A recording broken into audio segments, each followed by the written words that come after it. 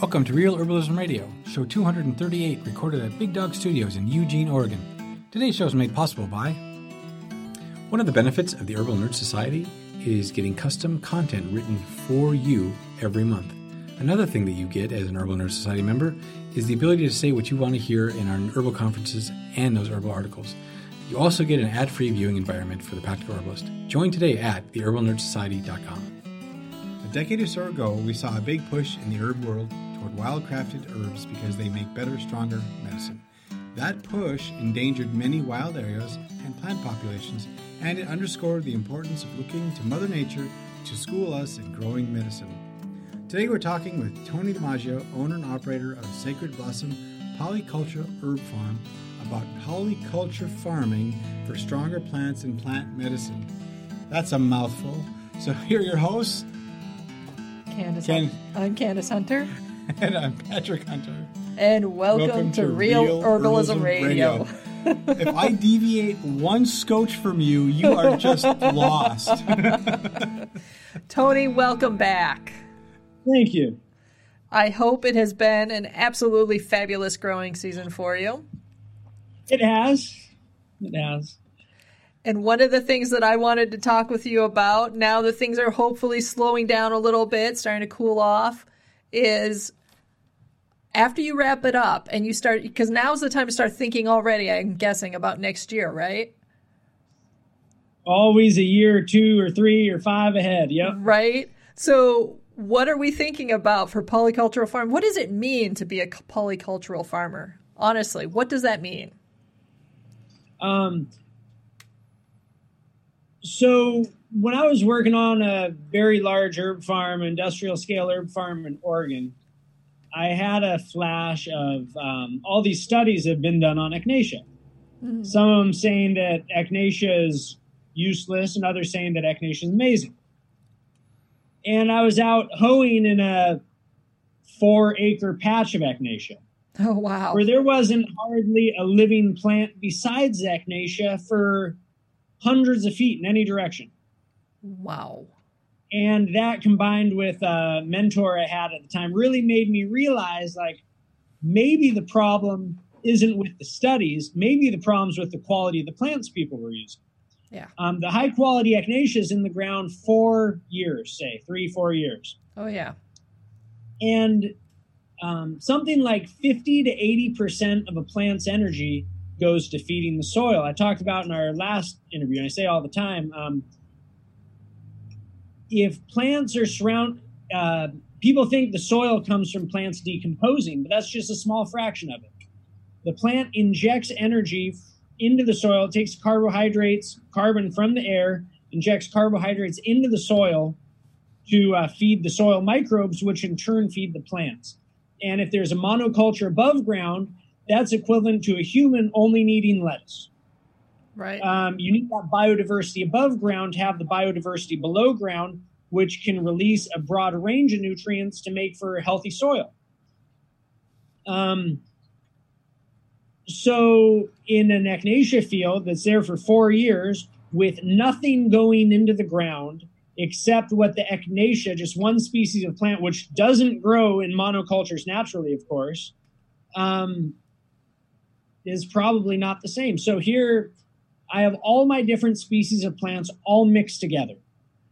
So the roots from the echinacea are interacting with the roots from grasses, from mints, from a wide variety of plants, a lot of different families of plants. And just like our forests are the most productive ecosystems here, our prairies are the most productive ecosystems. They're all polycultures where things are working together. And our fields only survive through a continual influx of fertilizers and nutrients. So by growing plants in polycultures, it's mimicking the natural systems that create a healthy world to begin with. Right. So like the prairies, which is essentially the area, the natural culture that area that you're living in would be anyway, it's not just a giant field of grass. That's not what a prairie really is. Not even close. How many species, if you could go back in time a few hundred years to a point where humans weren't farming in the Midwest area. If you looked at just a 10-foot by 10-foot patch, how many species roughly do you think you'd find of plants in that 10-foot by 10-foot plant patch? That's an excellent question. I can tell you a story. I know who would know the answer. I have a friend who her career was as a prairie botanist. Ooh. And she took me out looking for endangered plants. She's retired now, but as a hobby, she goes out looking for these endangered plants. And we went out looking for something called little bugleweed. Okay. And we had to go to the side of a hill somewhere that's so steep and so out of the way that it's like one of the only corners that never got plowed. And this little bugleweed is 3 inches tall. Oh, gosh. And we're looking for it through knee-high grass. And it's almost entirely eradicated because once you plow that ground up, it's never coming back. Oh, gosh, yeah. So I'm sure there are countless species that are gone that people don't even know about. Yeah. When people talk about ecosystem loss and how many species we're losing, think about that on a soil microbiology level, where things have evolved in these niches for tens of thousands of years, and then you rip it up a few times and put some chemicals on it that the microbiome of that field was unique to that space, and it developed by itself for eons, and now all that's gone. Yeah. We've ripped up 99.9 something % of the native grassland prairies in the Midwest. Yes. It drives me nuts when people talk about, oh, they're destroying the Amazon, they're destroying the rainforest. It's like, do we really have the right to talk? The Midwest can absorb tons of carbon. We went and destroyed that 100 years ago. Yes. 150 years ago. Yeah, and throughout all of North America, everywhere. I mean, everywhere we've done the same thing in different ways, but we've done the same thing. Yep. Even here in Oregon, it's not natural to have a forest that's just Douglas fir and nothing else, with maybe some ground cover, but not much else besides that. That's not normal. Douglas fir is usually with other trees. Right. Well, and your ecosystem there is like oak savanna. Yeah. And I lived in Oregon. I love Oregon. I've been all over the world a couple of times. And my very favorite place is Douglas County, Oregon. Oh, it's gorgeous. But one reason I left is because that place is going to be on fire until it's all burnt down. Yeah. It's just not how that part of the world is supposed to be. Yeah, it hasn't. It's fir trees shoulder to shoulder in a totally fire-prone area. Doesn't make sense. Right. It doesn't. It doesn't. But humans don't make a lot of sense. We've done a lot of crazy things. This last 100 years has been nuts. Yep. So anyway, when I was out in Oregon, I was there for 2 years. And 1 year I was working on one of the large standard organic herb farms down there and working 40, 50 hours a week there. It was me and 12 undocumented Mexican guys. Anyway, I'd working 50 hours a week. I'd volunteer on an herb farm, Veritas Wild Gardens, where they got me into the polyculture system and really taught me about that. And they're very small scale. They're producing, 100, 200 pounds, I'm not sure exactly, of fresh plant material a year. It's all sold to medical practitioners, but the absolute highest quality. And what I do on my place, and it's very wild when they say wild gardens. Like, you've got to really go around and spend some time to get a pound. What I'm doing is kind of a hybrid in between that and more conventional farming, in that I generally have single rows of things.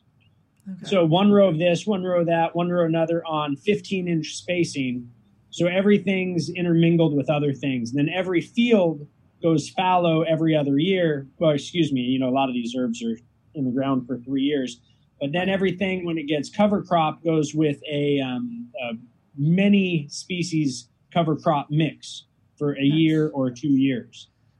Nice. So the soil can reinvent itself, as it were, replenish. And with my herb fields, most of the stuff I grow are short-lived perennials. I'm sure I don't need to tell your audience, but I can anyway. Lemon balms and mints and echinacea and hyssop and anise hyssop and that whole lot of mint family plants.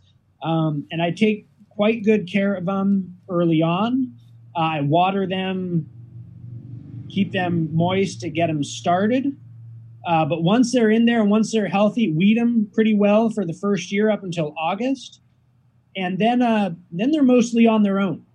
I might get in there and hand weed a touch, but I let the weeds come in. What happens to me in some spots is nettles will start to take over. Mm. Well, nettles is one of my most important crops, so I don't fight that. Right.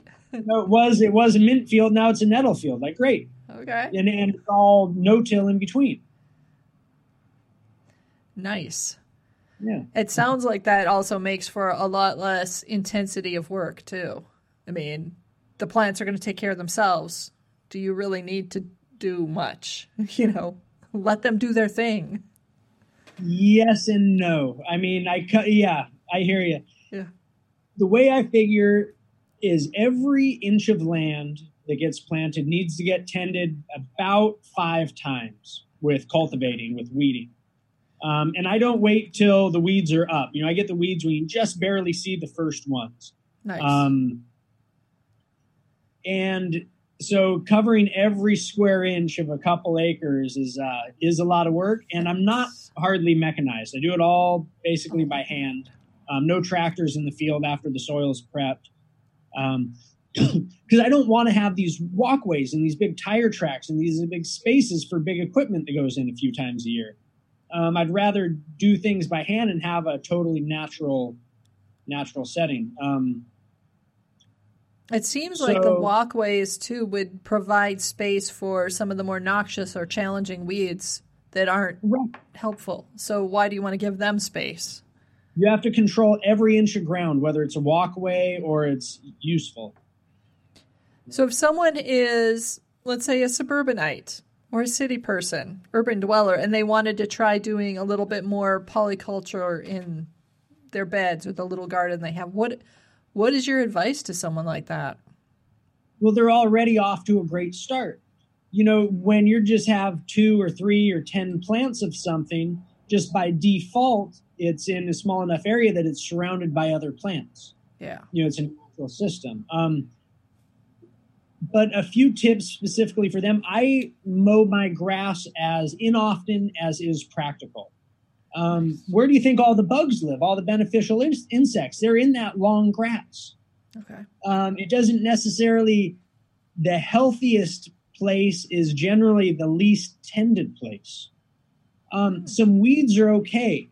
How I manage weeds lots of times is it's really to efficiently, and the house gardener doesn't need to do everything, with maximum efficiency.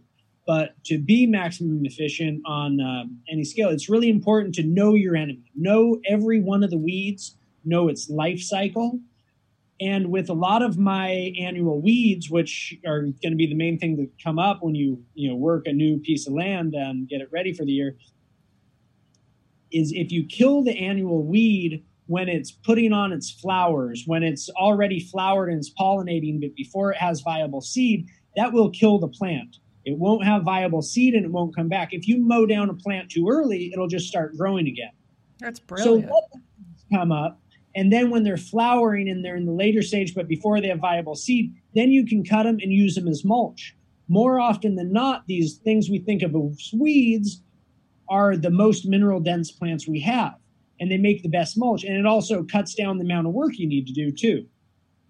And then also, if you have these big weeds growing next to your desirable plants, you rip up that weed and that big chunk of soil that comes with it, you're destroying the root zone of your desirable plants. But if you cut it and kill it, then you're leaving that all intact and then setting the plants on the surface. That's so growing your mulch in place, essentially.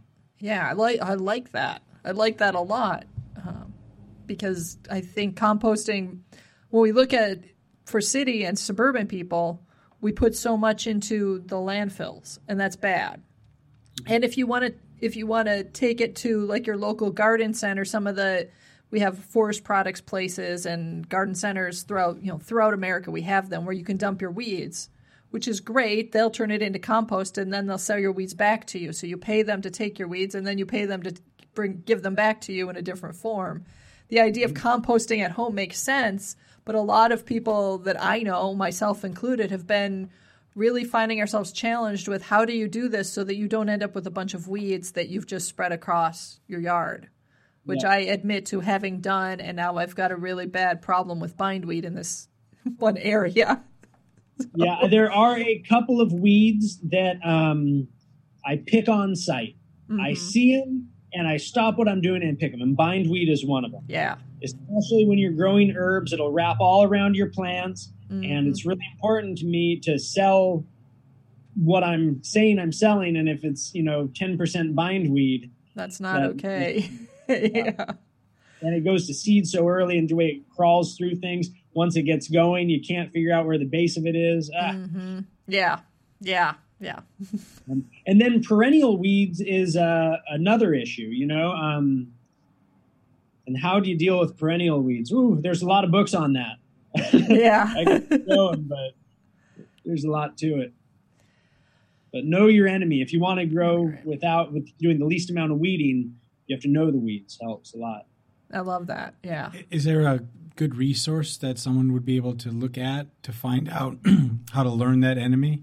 I don't know. There are plenty of books out there. I have a reference guide, Weeds of the Upper Midwest. I'm sure they have that for everywhere. But now, probably the best thing is they've got the Google Lens on everybody's phone. Oh, yeah. If you're not sure what the weed is, you can take a picture and study up on its life cycle. But the big thing you need to understand is its life cycle. Okay. And it's if you understand a couple of principles, then you can really take care of things pretty easily. You don't need to know everything about every plant, just a couple of principles and the basics of its life cycle. So when people are going out and looking for purchasing some herbs or some good teas and that sort of thing, and they know that they want to get something that's polycultured, but not everybody will even say if they do that. Not everybody lives in your area and can just say, oh, well, we're looking for Tony's tea because, we know that's good. What is some of the visual or the experiential quality differences that you've noticed between the plants that have been polycultured versus those that have been monocultured, even if they were monocultured in a really good environment? What are some of the types of differences you've noticed? There's quality and vitality. So I don't know of any farm.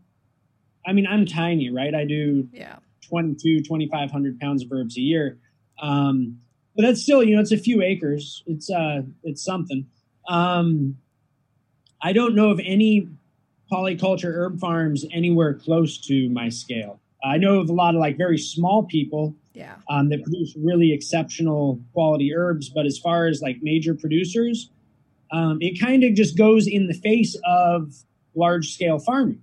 Yeah. Everybody's going there with big mowing equipment, cutting down, a 6 foot wide swath. Like it doesn't, and an acre is, doesn't really lend itself to polyculture. No. So these small producers, and I know there's a lot of really phenomenal small scale herb producers in Oregon. The northeast coast has a lot of really great small scale herb producers as well. I'm sure other parts of the country, but I don't know too many off the top of my head. And then, what really makes me proud when you talk about quality is when I give my herbs to people that really know, to top herb experts and hear what they have to say about it. That's it's one thing for me to think it's going good, but when people who really know and haven't heard all my baloney about how and why I do things, but they just try the herbs and they're really impressed with them, then I know we're on the right track. Yeah. Yeah, and I think people are, most of us, those of us who aren't the super experts, that haven't devoted decades at this point in our lives to learning and working with plants and herbs, one of the things that I noticed just looking at your tea is that the colors are really vibrant. The pieces are large. They're not small. You can identify the plant just even looking at it, because what you're doing is allowing the plant to hold its shape and giving it a strong enough cellular underlayment, I guess you could say, or cellular structure that allows it to keep its shape even after it's been, processed, even after it's in the cup. Have you been really frustrated with Google searches lately? You want to get your page up high in the rankings, and it seems like every time you do a search on your topic, you end up way down at the bottom, several pages in. Oh, and the companies at the top are the really, really big ones. You want to contact Mud Pod Design House. They are really good at helping with SEO. They'll help you get the right keywords and get your page rankings up. Go to Mud Pod Design House at mudpoddesign.com to get your SEO right. And it's just like vegetables. The most nutrient-dense vegetables will hold on to their quality longer than poor quality vegetables. Yeah. And it's the same thing with herbs. The really high-quality herbs will maintain their compounds longer than the low-quality herbs. I was also going to say, on these big herb farms, they come through, like I say, with a 6-foot-wide mower and just gobble everything up. I'll start harvesting a field. Every time before I start harvesting, I'll smell what I'm working with, taste it, sense it. Is this really at peak quality? And all the time, especially with a few herbs, lemon balm, anise hyssop, kind of some of the slightly more faint aromatics. Mm-hmm. I'll go out there and smell them. And all the time, I'll have the bins and the knives and everything loaded up and be ready to go. And I'll go out and I'll smell and go, I guess we're just not ready today. Yeah. I can't tell you why. The moon's where it should be. The weather's how it should be. The plant looks how it should be. Everything should be good. But I go out and smell it, and it either is or it isn't. And that's really the final judgment I make, is based on how I sense the plant that day. And you just can't do that on a big scale. Even if you've got a handful of people working with you, you got to kind of keep the works moving. It doesn't work out right. Yeah. And on some occasions, I've even gone through and harvested half the field. Right. And for whatever reason, this side of the field was good and that side of the field wasn't. And unless you're really paying attention and doing things on this artisanal scale, you'll never notice these things. Right. And I think you've got a pretty good worker working for you, it doesn't get noticed. Right. Yeah. I mean, that's part of why, at least, out here in Oregon and through California, they pay the really, really big bucks to the vintners that know their grapes, and they will go out they'll go out multiple times in a day. Is it ready right now? No. Okay, I'll try this afternoon after it's had some sun. See, no, try again tomorrow. And they keep trying and tasting and testing until the moment comes. And that's what makes the really great wine. And if that's what makes the really great wine, why would that not also make the really great herbal tea, the really great medicine? Absolutely. Yeah, they say that the best fertilizer is the farmer's footprint. Yeah, I love that. And, my very favorite thing to do in the whole world is walk around and look at my plants and look how things are coming along. And I will be out in every field just about every day. If I have company comes over, that's what we do. You go for a walk through the fields. If I'm looking, want to take a break, I'll take a walk through the fields. I mean, I'm out there sometimes several times a day. I love it. You say that, and it brought up this memory. I remember being a child. I was probably, I don't know, maybe 8 or 10 years old, and we were following along behind one of my great uncles. My mom, my dad, my grandmother, grandfather, my sister, I don't remember. I think she was kind of screwing around doing something, but they were walking along through the garden, pointing out each one of their plants and what it was, and look at the pansies, and it, for me, that made an impression that was important. But as you talk about how the farmer, you go through and you look at the field and you're looking at each of the plants every day like you're greeting an old friend. Mm-hmm. It made me think, my family was reaching back into those ancestral connections to the earth and to the plant life, just like you're doing. Yep. And to me, it seems like polyculture is the way to do that. You don't want to have, I mean, I love Patrick, but I don't want to have 50 Patricks to live with. One is plenty. You know? I want to have a Patrick, and I want to have, all the various family and friends. Yeah, exactly. We all come together to make life much more colorful and rich. For us humans, diversity is the spice of life. Yes. And for things whose roots are in the ground and they're not moving very far, diversity is really the spice of life for them too. Oh, yeah. Yeah. And I imagine that it also, having that diversity makes it much easier for the whole population to resist pests like aphids or, with the exception of potato beetle on my ashwagandha, I don't have any pest issues. Nor do I ever expect to, because of how I grow things. And it's such a living system. And the areas around the farm and around the fields are a whole nother ecological systems teeming with life. And then how I control the potato beetle on the ashwagandha is really beautiful. It's not that it's just a life cycle issue. The ladybugs in my area are the main control for the potato beetle. Okay. But the ladybug life cycle is slower to get going. They're like two life cycles behind the potato beetle. Okay. And there's just a lot of organic potato growers in my area. So I'm like, yeah, potato beetles around. Nothing I knew about it. So what I do is I plant potatoes at the head, center, and end of my ashwagandha field. First of all, I grow my ashwagandha on every 3 feet. I put a plant, and they're in the middle of my direct-seeded California poppy rows. Oh, nice. So they're both they fit together nicely in terms of they're very drought-tolerant plants. They get very little attention, and they both get dug up at the end of the year. I grow them both as annuals. Okay. But pretty much the only annuals I grow. And then there's potatoes scattered throughout the field in places where I go through, and I literally, just like a lot of the Amish guys do around here, I crush the potato beetles and their larvae early in the season.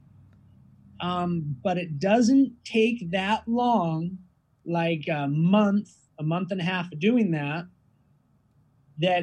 there's no more potato bugs, because then you'll turn over the bottom of the leaves. Instead of seeing the potato beetle eggs, you'll see ladybug eggs. Nice.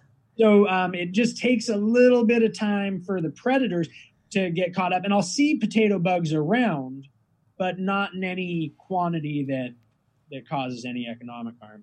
Right. Even within our own bodies, it's, our microbiome, it's all about maintaining balance. You need a little candida, just not too much.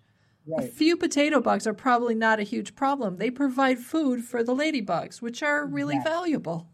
Exactly. So another thing I'm going to do a little different this coming year is I'm going to plant potatoes earlier to get the cycle of the potato beetle started earlier, which is kind of counterintuitive, but I'm pretty sure it's going to work. And you're talking about microbiology, and that's really where all this polyculture comes back to, is the biology in the soil, the microbiology in the soil. We're just, as science, like scratching the surface of soil biology. We've learned more in the last 10 years than we knew in all human history before that. And we're learning so much more every 6 months. One of my heroes is Dr. Elaine Ingham. And before her, everyone just understood soil biology. They'd look at it through, they'd take cultures of what's in the soil. And their way for taking cultures is the same way they take cultures for human pathogens. 98 degrees, moist human environment. Well, what soil biology is going to live in that? Right. So some things will, but that's what we understood about soil biology. Dr. Elaine Ingham, who's no spring chicken anymore, she's been at this a long while. She was the first person to start looking at soil through a magnifying glass. Oh, wow. And opened up a whole new world. So most of the soil biology doesn't even have names, right? So to really pretend like we know what we're talking about is, we don't. No. So what does nature do? They just have this large amount of plants above ground feeding a large array of nutrients to the below the ground, feeding a wide variety of microbiology. And that's what I'm trying to do. Just have a wide variety of plants above ground that is really for the biology below ground, because that's what I want diverse, because every type of microbe is able to unlock different things for the plant. That is absolutely beautiful. It is like giving Mother Earth a deep tissue massage. Nice. Nice. And a well-balanced diet. Yes, I love it. So, you're looking at me like, what? Do you have any questions? No, I it's been interesting and fun to learn. And I do have things like, are all the herbs just kind of mixed together? But then he answered that with, he has, poppy rose and he has some, planted there. So it's been really interesting. I was thinking about, the whole idea of, with a farm, the weather, and I was thinking Midwest weather. I was thinking, unpredictable frosts. I was thinking hailstorms. I was thinking tornadoes. I was thinking, how has that ever been a problem for you, or is it been a plus? So I specifically chose a farm with poor sandy soil, which offers some advantages and disadvantages. But generally, the herbs like not too rich of a soil. Yeah. And it's easier to add a little something to take something away. And then a few years ago, we had 9 inches of rain overnight. Yeah. We couldn't get more than a mile away from the farm in any direction without bridge being underwater. Yeah. Right. A lot of 9 inches in 12 hours is an ordeal. Yeah. I had almost no runoff on the farm because of such sandy soil, just kind of soaked right through. Phew. And then also last year we had a real wet late spring. A lot of people had trouble getting into the ground. Fortunately, I have that real sandy soil, which heats up quicker, it drains quicker. So that's been a blessing for me. I worked on a farm for 6 years here in Natura Farms. 3 years ago, they had egg to baseball sized hail coming in at 70 miles an hour.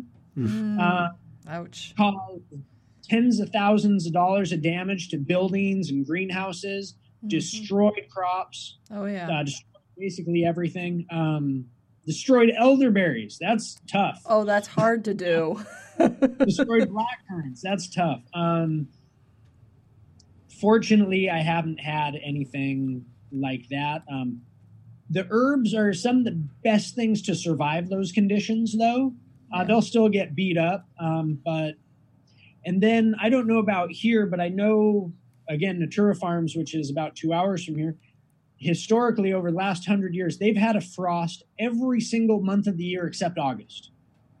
I mean, really, how do you grow ashwagandha like that? Oh, gosh. One thing I do that makes life much easier for me is I have 1,000 square feet of drying space, which is way overbuilt. And I did that intentionally because I know the herbs aren't ideal every day. Most herb farms have to flip the herb dryer every single day. Yeah. But I know herbs aren't ready every single day. Yeah. They come in batches with the moon and the weather and with whatever. So lots of times dryers empty, just waiting for things to be ready. So by having that large herb dryer, I can wait till things are at ideal conditions before I harvest. Right. I started off on one tangent, I got onto another, and I forgot where I started. No, it was okay because it opened up a whole, not only experiencing what weather throws at you, why you chose the farm you did, and also how you do your production, knowing all those factors that go into it and whether the herbs are ready or not. So that was even a little bit more detail about that polyculture idea, polyfarming idea. Before we end here, I do have to ask you, because you've mentioned the moon a couple of times. And although I actually do know sort of what you're talking about, I am sure there are many people that are listening that are thinking, why does the moon matter? It doesn't bring sunshine to the plants. Can you? So if you would have asked me about this 4 years ago, I always say the moon's got nothing to do with nothing. Right. Weatherman, not the moon man. And historically, before the weatherman, I totally understand how the moon does affect weather cycles, how it affects. I lived on the ocean most of my life, and you see the tides with the rising tide, the high tides versus the low high tides. Yeah. And the same thing happens with the moisture in the soil.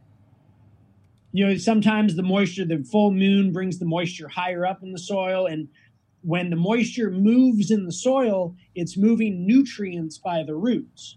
And when you have the high tide, more moisture, more nutrients are moving by the roots. You've just blew my mind right there. I'm trying to just comprehend that. You basically said there's a tide in your field. Yeah. Yeah. I mean, the whole earth is made out of water, right? Yeah. And we know the moon moves water around in the ocean, does the same thing on land. I'm geeking out a little bit here. I think I'm still working on that one. So, anyway, to go back to the whole moon thing, a lot of my mentors who have a lot more experience and are a lot wiser than I am swear by the moon. Mm-hmm. I always was kind of thinking more like it's poppycock, but more often than not, I'll go out to my fields, and when is it the right? I always determine the right time to harvest by smelling the plant, by feeling the plant, and sensing the plant. Like nothing trumps that. But it almost always coincides with the moon. So now as I have more experience and I've seen this more and more, I'll go, man, I don't know why this herb doesn't smell right. But the full moon's next week, so probably then. Yeah. A lot of it I don't really understand. And then one of my mentors, Jane from Four Elements Farm, who's probably one of the main herb growers in this part of the country, she gave me a calendar produced by her farm, which is a really great place that has, when you should do different things based on the moon cycle. And it talks about planting. I went by that this spring largely because I could. And I don't know, though. It's like my plants, this year I didn't use grow lights, but generally I put everything in plastic trays, under grow lights, in a sealed room. Does the moon have anything to do with it or not? I mean, it's not even touching the earth. Right. But I don't know. I wouldn't bet against it. Although I don't understand, enough people I admire and respect say it does, that I'm not going to flippantly say it doesn't because I don't understand why. Well, and you've got enough experiential evidence to say maybe they've got something there. Just keep playing with this. Like I say, I don't know that much yet, but give me another 30, 40 years, then I'll probably start to understand some things. All right. Well, how can people get a hold of you?